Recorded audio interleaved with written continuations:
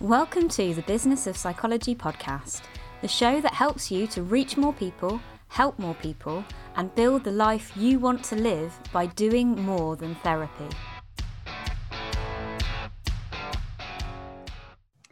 Today I'm talking to Christine Hamilton. Christine is a highly experienced occupational psychologist and leadership development consultant. Her career to date has spanned across the public and private sector, and she's had several positions in the British Psychological Society. There's so much I'm keen to talk to you about today, Christine. So thank you so much for coming on and welcome to the podcast. Well, thank you very much, Rosie. I barely recognise that introduction, so thank you for it. Well, something that I hear a lot from members of the Do More Than Therapy community is that it can be really difficult for applied psychologists who aren't clinical or counselling psychologists to visualise what an independent practice would mean for them. I've also been having lots of conversations recently with students on Psychology Business School about the difference between coaching and therapy and what role we can take in leadership development. So I think there's going to be a lot of listeners today who are going to gain a lot from hearing from you. So firstly, it would be brilliant to get to know a little bit about your career path and the road that you took into independent practice. It was very much a sort of tacking away and then attacking back, I would say, when I look backwards at my career. So after my degree in psychology, it was the early 80s, there were no jobs. So definitely resonance with these days. And took clerical jobs after I left university, thought I'm never going to be able to apply my psychology. So did some personnel management qualifications. And again, there were no graduate roles that I could find in South Wales at the time. But by chance applied for a management training scheme in the Department of Employment and started to see connections between psychology and employment. They're very obvious connections, but it really came home to me that we were in a situation where we had to enable vast amounts of people to get jobs, retain them, and to get some training that would get them out of dead-end occupations and into new ones. So it was a fascinating time to be involved in large-scale schemes to enable some of that transition for a lot of people. So started to tenuously see my psychology in that frame. And then moved on, moved up and managed all sorts of offices and schemes in the southeast of England, and then moved back to Scotland and happened to see an advert that was about graduate training schemes. And thought in the NHS and thought, oh, that's fascinating. That's an interesting area. And discovered that a lot of it was about assessment for part of the year and then about development, bringing these young people in to parts of the NHS, helping them acclimatise and also get professional qualifications. And of course, that's at the heart of occupational psychology. Who is suited to a role? Who could deal with the complexities of this particular kind of the public sector, part of the public sector, who could become a manager and a leader of people.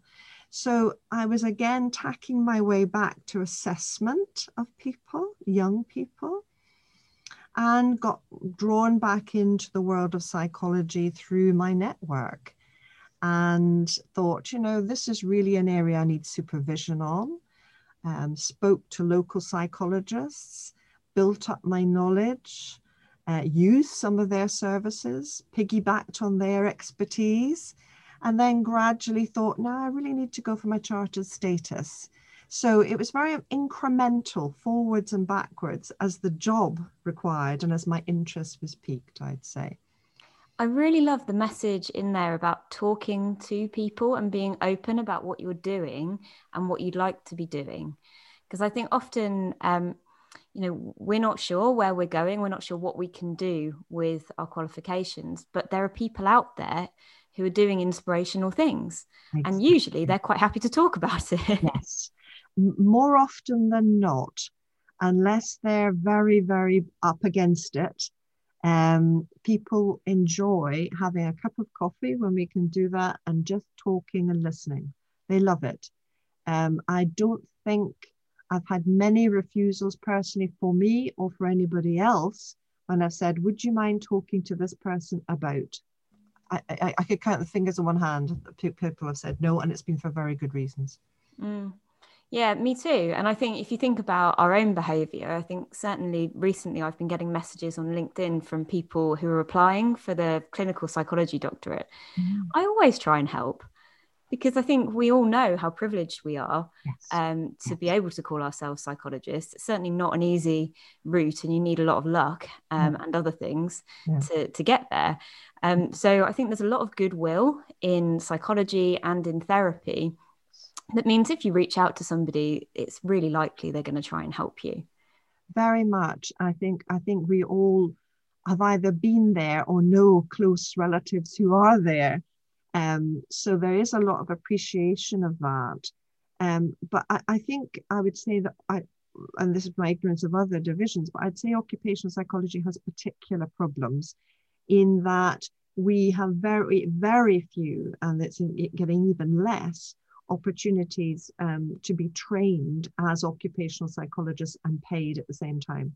So usually we have to do HR roles, training and development roles, under the banner of another job title than psychologist, and get those pieces of expertise and competence under our belt, and then find another way in that role or in a part-time role to acquire the other aspects of our training to acquire enough expertise for our portfolio to get our chartered status. So we have to kind of be very creative and determined to stretch our roles when we get them, to make sure we get the domains covered in terms of occupational psychology. And that can be very challenging because employers want their piece of work done. They don't really want many of their new starts to go into areas of their interest. So it can be quite challenging, to get that range of expertise.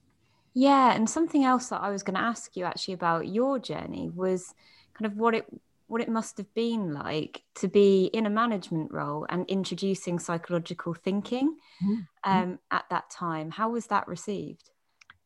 I think people are intrigued by psychology, a wee bit daunted sometimes, but generally intrigued. And as long as, and this is not to be patronizing, as long as it's made relevant. So how is this going to make our task more effective? That I think on the whole, organizations want to use best practice. They want it to be effective. They want to get the best people for the role. So they're very interested in what does the evidence say, but they will not give you much time to explain it. So they expect you to do the research and then refine it and get it right. So yes, I think they are intrigued, but they need it not exactly translated, but they need to be engaged. They need to find it relevant.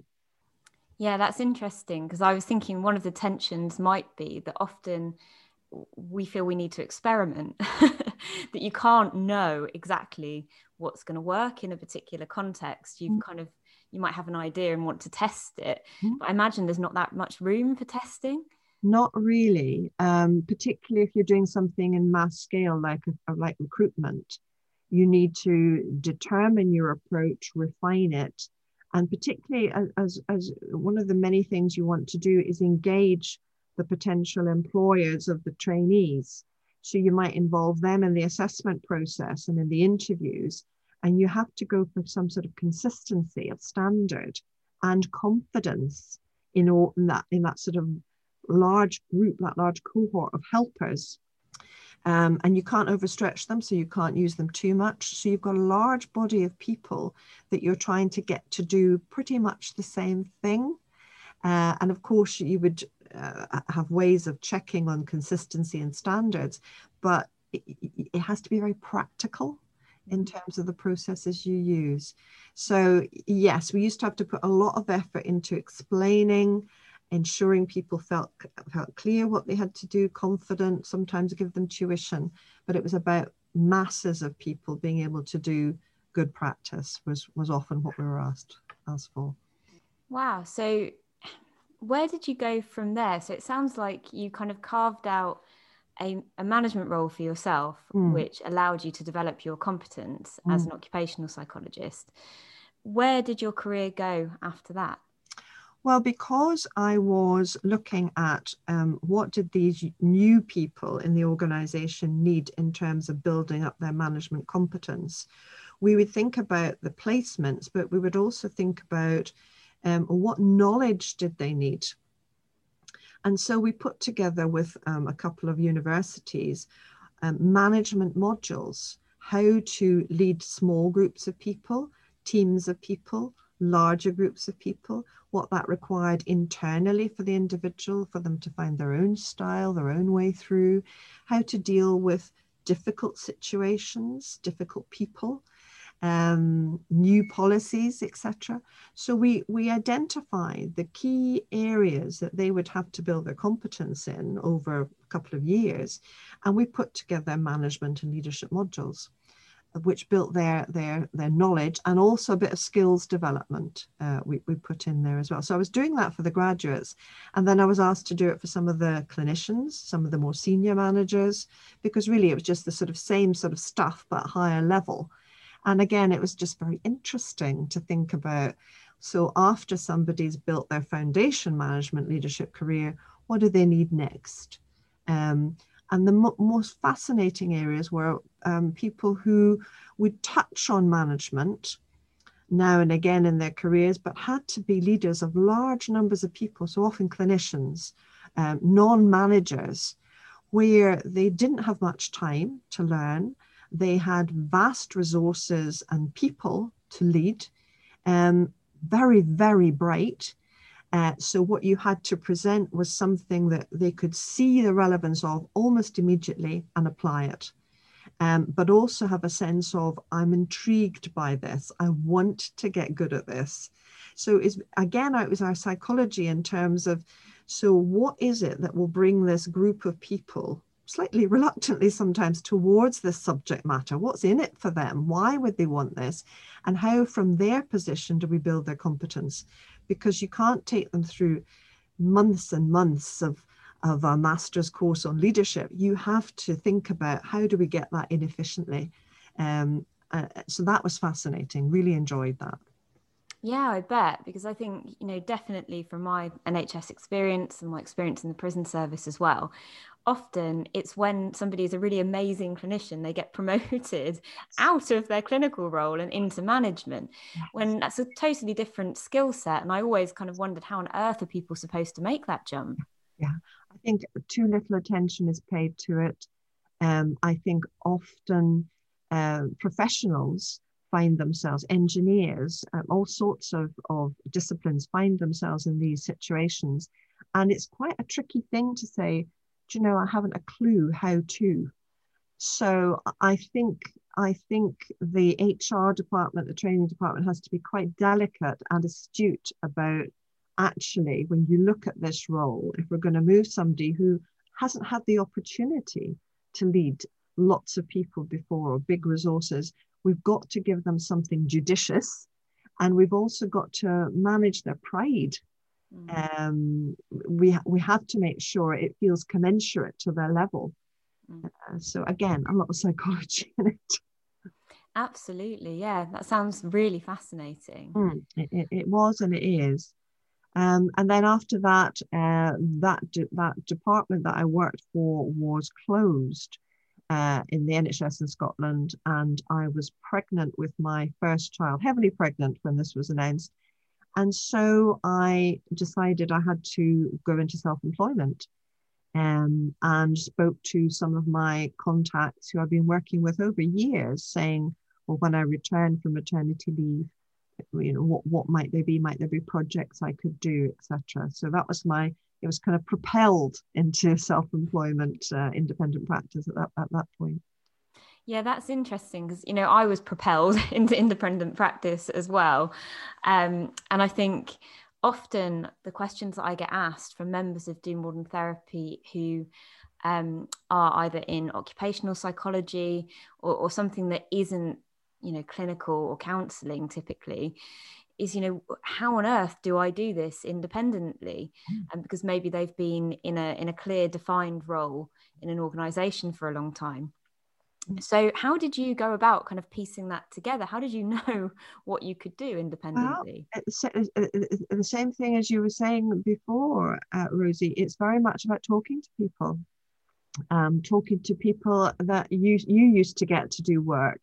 And of course, there's a sort of, not exactly an awkwardness, but there's an ethics around that, because we're rarely suddenly told we're going to be made redundant. There's usually a sort of halfway house happening of uncertainty. And so that's when people need to put the feelers out in a way that is ethical for them and for everybody else they're speaking to say, well, I'm not sure what the future is going to bring, but can I speak to you about what your knowledge is of what's out there? People feel awkward in those situations if you say, I think I'm going to be made redundant. Can you give me something to do? And none of us would do that. But equally, there's no point in not using those contacts. And people, as we've said earlier, are only too happy to have a discussion. They can sometimes think, oh, crumbs, is this going to get a bit tricky? Are they going to ask me for a job or something? And as long as it's clear, no, I just want to send you out on the market. What's out there? What do you think? And more often than not, people will do that. And they will often say, well, nothing's coming to mind, but do you know such and such? Because I heard they might be doing such and such. So it's that way that you build up, one, your knowledge of what's marketable out there, and two, how to pitch against that, because that is a skill as well. So yes, one acquires these pieces of knowledge, and it's often just through other people's goodwill that happens. Yeah. Yeah, I think that makes a lot of sense. And I think if you're listening to this and feeling like you don't have much of a network, you don't have very many people that you can reach out to who seem relevant, then reach out to people that don't seem directly relevant and ask them who they know. Because I know I was very much in that position where I was like, I don't know anybody who's remotely relevant to my career. But actually, I had, twice removed connections who were very happy to be introduced and talk to me. And that really made a big difference. Also, use LinkedIn. I know Christine's active on LinkedIn. I am.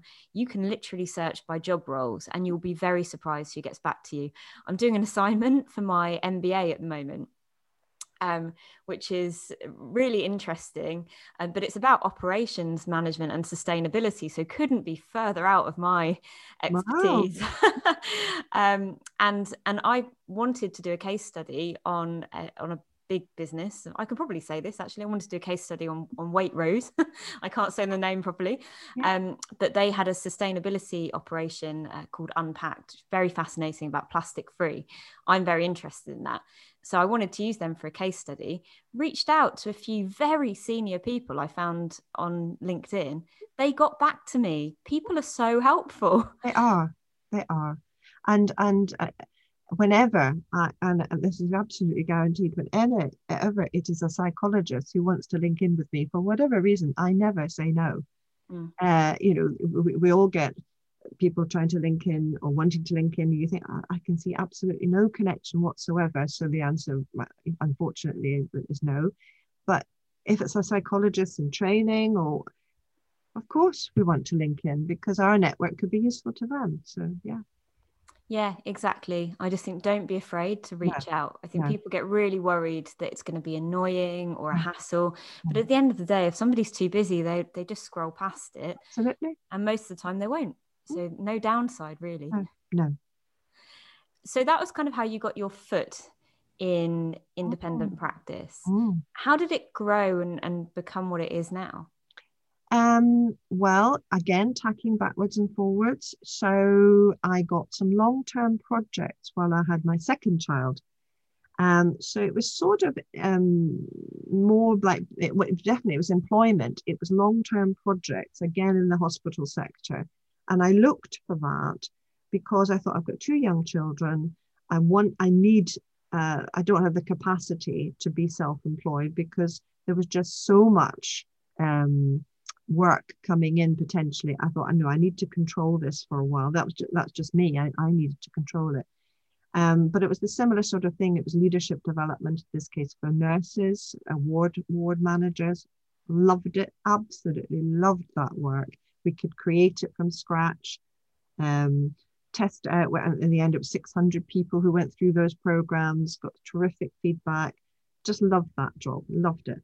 And then the project came to an end, so I tried to find another job, not too far away from home, again in the NHS. Didn't enjoy that one so much. Very difficult dynamics. And then I saw a job in organizational development. And for psychologists, particularly occupational psychologists, that's just a dream come true, because that is about the whole gamut of people in the organization. And it was an organization going through a lot of change, potentially a big geographic move. So it was just a terrific opportunity. So I did that for 5 years, had some very interesting projects, and then left to go to do a large scale project in a trust and in a health board that was near to me geographically, because I've done a lot of traveling. And then thought, well, maybe self-employment is for me. So again, reached old contacts and set up my business about 8 years ago, and thoroughly enjoy it now. In terms of building that, it was very much about using my network, but also thinking about, well, what is the kind of work I want to be doing? What's the kind of work I'm good at? And who is in that marketplace? And contacting them and saying, you don't know me, but I work in this area. Can I send you an example? Can we have a discussion? Can I hear more about what you are doing or what you're looking for? What you're looking for, I think, is a really good question. And built up a lot of work, in fact, almost too much. But that took a long time. It was, I did work for the NHS, I did work for all parts of the private sector, contacted organisations so I could be their associate. So I had all sorts of models of working. And about 3 years ago, decided it was just getting too much. I've sort of reduced some of that now. But yes, it was chance sometimes. You know, the place was closing or the job was changing, and I just had to adjust. Yeah, and I think what sort of shines through that is that you weren't afraid to reach out to people and be honest about what you wanted to do and what you could do, Yeah. and have a conversation about it. Yes. Was that always easy for you, or did you struggle with that at all? No. And sometimes I made huge mistakes. I remember somebody approaching me out of the blue to do some work.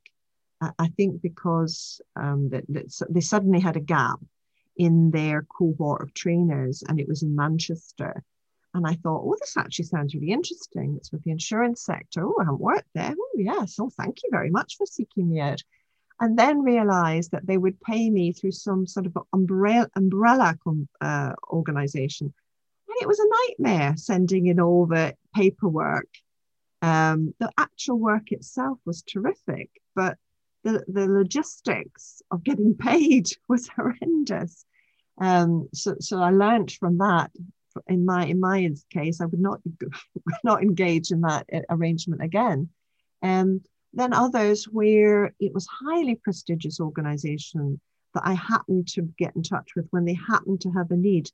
And we had lots of meetings in London, and I couldn't believe the palatial offices. And I thought, oh, I've arrived, but not one jot of work came of it.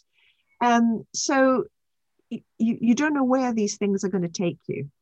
Some of them work wonderfully and are long term, and some, explode like fireworks and come to nothing. So you just have to kind of roll a bit with it, I think.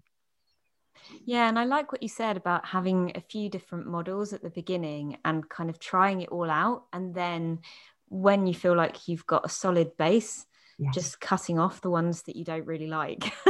Yes, because in our field there is a market for assessment for roles, of course, and also assessment for development of organizations who want people to go through a development center and then have some very clear pointers about what their strengths clearly are, and how they can hone those, and also what they need to change or develop in order to get to the next level.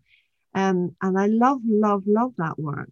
But many clients want incredibly detailed, lengthy reports. That's something I'm sure many psychologists are asked to do in different aspects of their roles. But some of these reports are killers. They are so long and they have to be turned around so fast, and they have to be absolutely correctly spot on in terms of evidence. They are exhausting. Now I found I could do that, 10 years ago, but more recently, unless it's really interesting piece of work, I won't put myself through that, because the return, some organizations almost seem to judge the quality of the work by the length of the report, as opposed to give me something pithy that this person can really focus on and work with, and use the psychologist to discuss that with the individual, to help them extend themselves through discussion, through exploration. Some just want to have a report, and I'm very, very thoughtful about some of those, I must say. Yeah, and I think it does come down a bit to your vision for your business and your life, and what you want your business to bring you. Because I do know people in the Do Modern Therapy membership who really love doing these big, it's medico-legal reports usually for us. And they love that. And they would very happily sit at their desk and work on those for a long time. So as long as you're being paid well for all of that time, I think that's a real sticking point that I've learned the hard way. So you've got to pay me for all of the time so that I can give it the space without it encroaching into my time with my family. Then if that feels good to you, then you might want to keep doing it. Whereas other people might try that out and feel like, actually, I've chosen to be self-employed, so I have the freedom to do work I love, and I don't love that.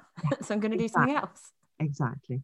And to use your expertise where you can get into the flow, I think, is this, and get more satisfaction as well as pay the bills. I think that's very important. And what I'm realizing I've forgotten is, during all of that time, I was also doing counseling training, then coaching training, to get accreditations, etc. So extended my work more into the coaching side. Yeah, that's interesting. So can you tell me a bit about the coaching that you do? So it's a very wide range. In the public sector, there, as totally understandably, there's a demand for senior level posts, and particularly in the NHS in Scotland, GPs to get coaching, because it's recognised that many roles are coming under pressures that were not foreseen 10 years ago.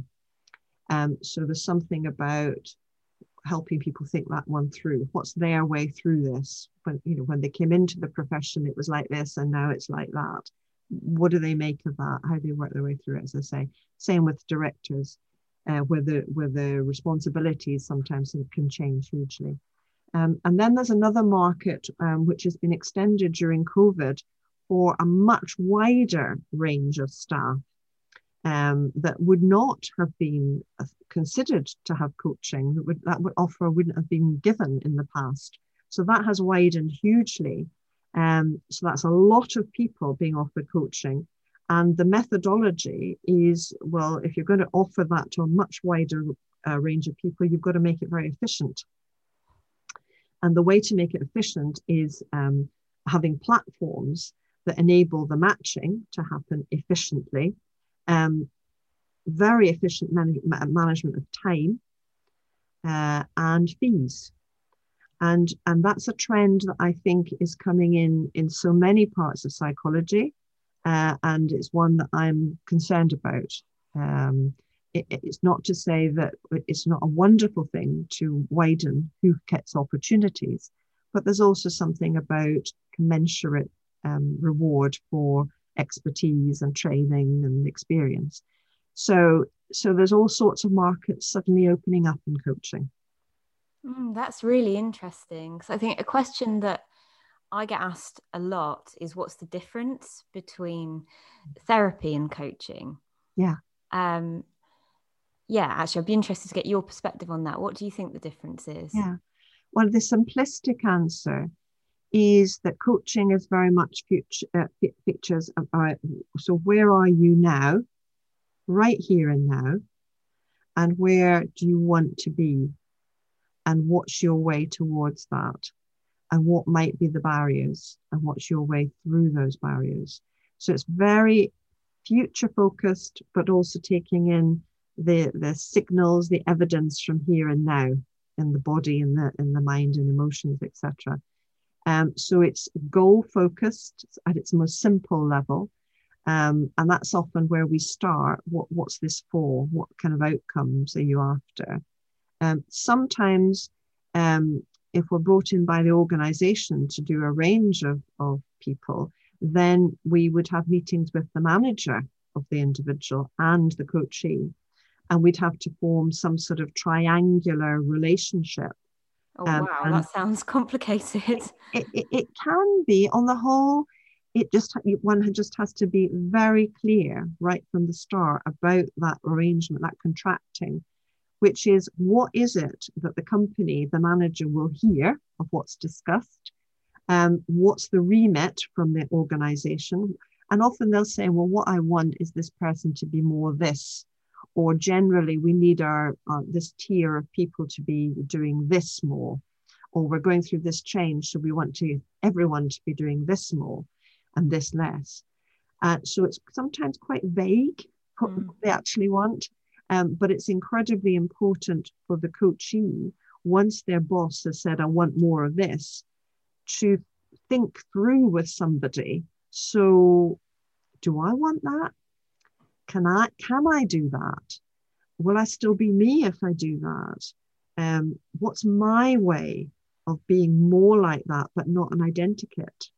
And what's reasonable to expect of that coachee in terms of conforming to what's sometimes quite vaguely expressed? And sometimes our role is to help batten that down. What is it that this boss is asking for, and is it legitimate?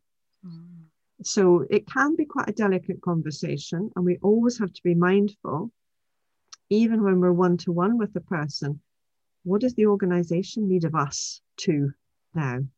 Because quite understandably, all sorts of things can come up in that coaching discussion, and we attend to that, and we will pause at a certain point in the discussion and say, so where are we going in terms of what the organization needs? Are we being sufficiently mindful? Now, you don't do that too much, but you do have to do it if that's the contract that you're in. That makes a lot of sense. And I like the way that you've described that, because I imagine it being very clear to the coachee. Yeah. I think because as a therapist, I've worked with people who have had coaching in their organizations before sometimes. Mm-hmm. And where that's been problematic, it tends to be when they felt like they weren't being heard, because either the needs of the organization very strongly came first and there wasn't much space for them to kind of question any of those goals, or kind of the other way, and it wasn't mentioned until the end, which again, that also just feels a bit difficult. So that's really interesting. I think, speaking to that point and your last point, there's a tension in therapy as well sometimes when we might be in a service that has a particular goal. I'm thinking of colleagues who might work in IAPT, or of people who are working with children, when there's often another person involved. There might be, or actually I work with loads of people who their therapy is paid for by their employer. Yes. And so there's always this expectation that one of the goals will be returning to work, returning to school. And you always have to question as a therapist, who wants that? Is the person sitting in front of me saying they want that because they've been told to, or do they really want that? Yes. And I imagine in a lot of ways that must be a lot more complicated in coaching. It sounds very similar, actually, Rosie. It sounds very similar. because how many of us actually question what's good for me? People often work their way into roles up the ladder and then discover, well, actually, I don't think I'm very good at this, or actually, I'm not very ambitious to go higher, or I'm frightened of going higher. I certainly don't want anybody around me to be aware of that. So, how do I work out what I want? Because so many of us receive the message that this is what we should want. And actually, it paves the way, it makes life better. But is it what I'm good at? Is it what I want? And it's not surprising. People discover that sometimes well into their careers, and want to find a way in another direction. So sometimes people astonish themselves in what comes out in the coaching, because we sometimes use diagnostics to help them, personality questionnaires, etc., strengths inventories. And they think, I've often thought that, but I didn't know how to articulate it. And here it is in front of them. They find themselves saying these things and then saying, oh my goodness, what am I going to do? And so you never know what's going to come out of these coaching discussions. And of course, it's our responsibility to say, once that's come out, to work with them about, what are you going to do? What options are there? How can we work our way through this together? Sounds really interesting and really fulfilling work. And I think probably for that reason, actually, there's a lot of people that I know will be listening to this who would really like to skill themselves up. Maybe they're coming from a clinical or a counselling background, but they're interested in organisational work, particularly coaching or leadership development are things people talk about a lot in the community. So where would be the best place for them to start if they want to skill themselves up in that area? I would definitely recommend that they get accreditation, if only to properly work through for themselves the differences between counselling, clinical psychology, and coaching. So there's ILM qualifications, there's the European Mentoring and Coaching Council. There's a number of bodies who will inform you about who are the providers of qualifications, and what the levels are. And they each have different strengths and weaknesses. I would say that what I've observed is when you're shopping around for the course that might suit you, is the more that you are observed actually coaching in the classroom, of course, and also recordings, and that might be similar to other divisions, but the more that the course actually does that and gives you feedback, the better. Because I have come across people who have taken coaching qualifications and have said to me, but I don't actually know if I do it right. I can do the assignments, but I don't know if I do it right. And that's a horrible feeling. How do you know what your competencies are? And the ones that do invest, and it is a lot of time to watch you coaching, what stays with you is that person you respect is saying, yes, you've reached that standard. And of course, you carry that then in to when you're having difficult discussions with people, that you're good enough. And you have evidence that you're good enough. And I would say that's just so important for that quality of relationship to be as it needs to be. That's really helpful. So just to recap, those organisations that you can look for the courses on, yes, ILN, ILM for mother, M for mother, EMCC, and there is one other that's not coming to mind at the moment. But if you look up coaching qualifications, there's a number of bodies. ICF is the other one, International Coaching Federation. Those three are the ones to look up, and then be really very discriminating about who you get your training with. Yes, I think because a couple of people actually have been talking in the community recently about just the vast numbers of choices they've yeah, had looking yeah, for coaching qualifications. yeah, And, I wouldn't know how to tell. So I think looking at those accrediting bodies would be a really great place to start. yeah. So I'll link up to all of those in the show notes so that people can link straight through to them. Because I Right. know this is a Yeah. big area of interest for a lot of people listening to this. Mm-hmm. But for our occupational psychologists who are listening now, if they're thinking about starting a private practice, what would be the first step that you'd recommend to them? I think about where they're working now and what um, what of that is most appealing to them Mm. and where their strengths are. And that's such an obvious thing to say, but I would definitely say, so what is it I'm good at, and that I get my sense of myself in doing, um, and look in that direction first. Because I mean, it is obvious, but people sometimes think I need to be a jack of all trades. No, you don't. So what am I good at, and what does that look like in terms of an offer? So am I good at the assessment side and the reporting writing? Am I good at training and development, the creation of learning approaches? Am I somebody who is good at work design? Am I good at the sort of organizational and systems aspect of occupational psychology? So where are the areas, and there's 5 key areas within occupational psychology charter status that you can look up on the British Psychological Society. So think using almost that to say, so which are the areas that I am already have a depth of expertise in, and who needs that?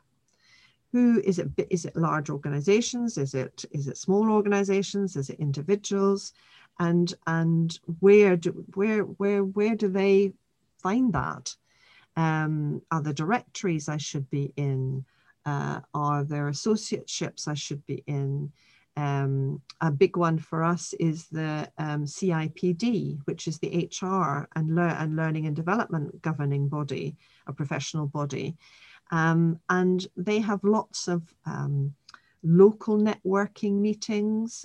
Every part of geography of the UK will have local groups, and they love to get speakers. So just going to some of those and plugging yourself in and saying, here's what I can offer, and making it interesting, just as we were saying earlier, pitch it to that group. And why they should use your approach, if not you, why you should use your approach. So local, if you're wanting to work locally, there's lots of networks one can plug into through that. And if you don't mind where you work, then I suppose what I did, which was approach the best and say, have you got some projects and openings? Can I talk to you? It's brilliant advice. And I think it just shines through all of this, doesn't it? Like, get talking to people and Yeah, don't be afraid to build that network. yeah, absolutely. Because you can't do it in secret. I Mm-hmm. do remember when I started my practice, I set up a domain name that had nothing to do with my name. Um, I didn't use anything to do with my personal social media whatsoever. I literally wanted to create a business where nobody would know it was me. That did not work. It did not work. It was when I got more open to the idea of having to show up as me, talk to people, let people I knew know that I was in business, Yes, that yes. things really exploded. So I think that's really helpful advice. Yes, and I think you can still be you.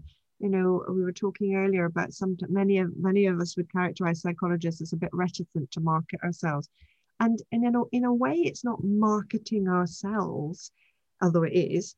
It's marketing what we can offer, and that we are friendly, approachable, caring, ethical, professional people. And it's not that that's a rarity, but people like it when they come across it, that they get a sense of whatever that work is, that you will take care, that you will be professional, that you will apply good practice, that you are bound by regulations. We're doing some work in the Division of Occupational Psychology to try and get the public sector to say, well, we need chartered psychologists not just somebody who's put that in their title. So we're trying to say, look for that quality. And if you've got it to offer, there's not many of us on the ground, really, when you think about the demand of the work, the type of work. Yeah, that's certainly true. And I think, if you need a confidence boost across whatever area of psychology you're in, then take a look at some less qualified people that Yes. are doing things that you could probably do better. Yes. I know it sounds mean, but it's certainly true. Yeah. It is, on the whole, it is, because you know more. You know what a good approach to that looks like, and you know what a sort of cutting corners looks like. So thank you so much, Christine. You shared so much value, and I think people are going to want to kind of look you up and connect with you probably. Right? So where is the best place for people to find you? Just in LinkedIn, Christine Hamilton, and it'll be under occupational psychologist and coaching psychologist.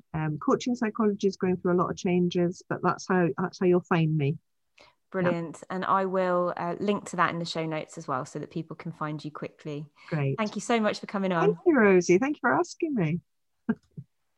Before you go, I just wanted to check something out with you, because I don't know if this is just me, but do you sometimes wake up at 2:00 in the morning worried that you've made a terrible error that's going to bring professional ruin upon you and disgrace your family? I'm laughing now, but when I first set up in private practice, I was completely terrified that I'd missed something really big when I was setting up my insurance or data protection practices. Even now, 3 years in, I sometimes catch myself wondering if I've really covered all the bases properly. And it's hard, no, actually it's impossible, to think creatively and have the impact you should be having in your practice if you aren't confident that you have a secure business underneath you. But it can be really overwhelming to figure out exactly what you need to prioritise before those clients start coming in.